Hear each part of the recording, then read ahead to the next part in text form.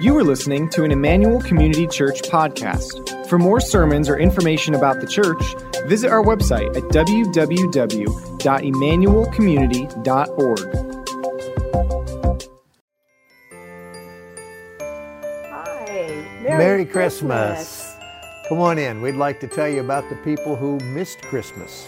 Yeah, come on in.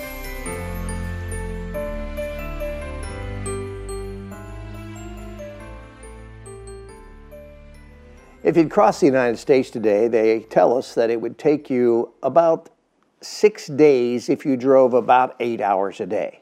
Now, we'll just say a week because that's kind of rounding up. And to think that the wise men did not travel for a week, but for a minimum of 4 weeks. That would be across the United States and back, across and back again. And that's only to get there. Just to see a baby who they believed was the King of the Jews. What a trip that would have been and how they had to prepare for that. But what I wanted to share with you today is it's fascinating to me when I look at scriptures that there are people who lived right there, right next door, so to speak, who never even bothered to go see the child. Today I want to tell you about those people, and I guess I want to first say congratulations to you for taking time to stop on a Christmas day and spend some time in worship. That says a lot about you. But let me remind you what we're learning in this series. Number one, we are learning that the first Christmas was all about giving, whether it was angels or shepherds or wise men or whomever, but it is all predicated on that one gift that God the Father gave his Son. For God so loved the world that he gave. Secondly, we're learning all season long that we're trying to kind of move our focus from receiving to giving. And the idea of just asking each other, what do you want to give for Christmas? At least balance the giving and the receiving, and I think Christmas will mean more. Now, we've talked about the Magi throughout the season, and I just want to tell you a little bit about them. They waited for many years. In fact, if Daniel trained them, they waited for 400 years for the Messiah to be born.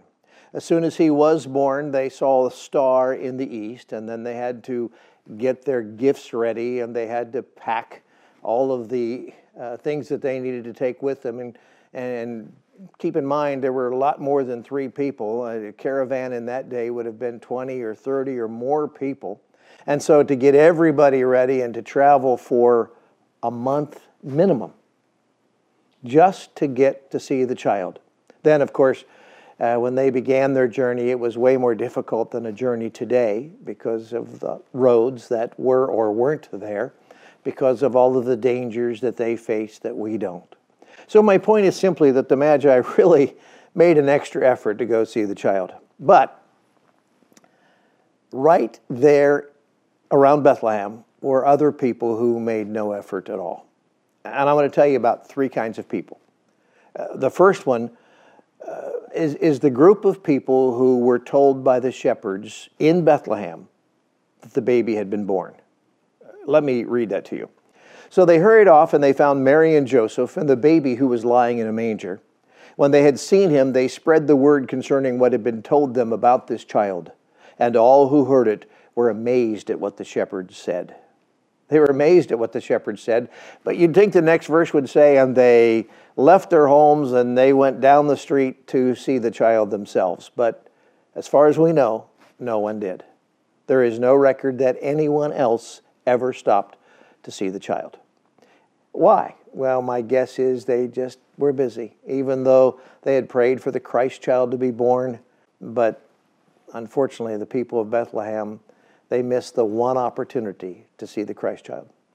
Well, there was a second group, and those were really smart people. In fact, let me read that to you. When he had called, now he is Herod, when Herod had called together all the people's chief priests and teachers of the law, he asked them where the Messiah was to be born. In Bethlehem in Judea, they replied, for that's what the prophets said. Now here's the smartest religious leaders on the planet. I mean, these guys, they know the scriptures well. In fact, they prove it by saying that's where Jesus will be born. But they were only 6 miles away. 6 miles. Now, in that day, 6 miles was further, but it's still a few hours at most. They could have easily gone to see him. But you see, these guys probably weren't too busy. They were just too smart for their own good. It was inconvenient for them. They didn't think the Christ child would be born that way, or maybe as a baby. They thought he would come through the sky as a Messiah, a man. They just didn't get it. And so, because they had everything figured out, but they were wrong, they missed it.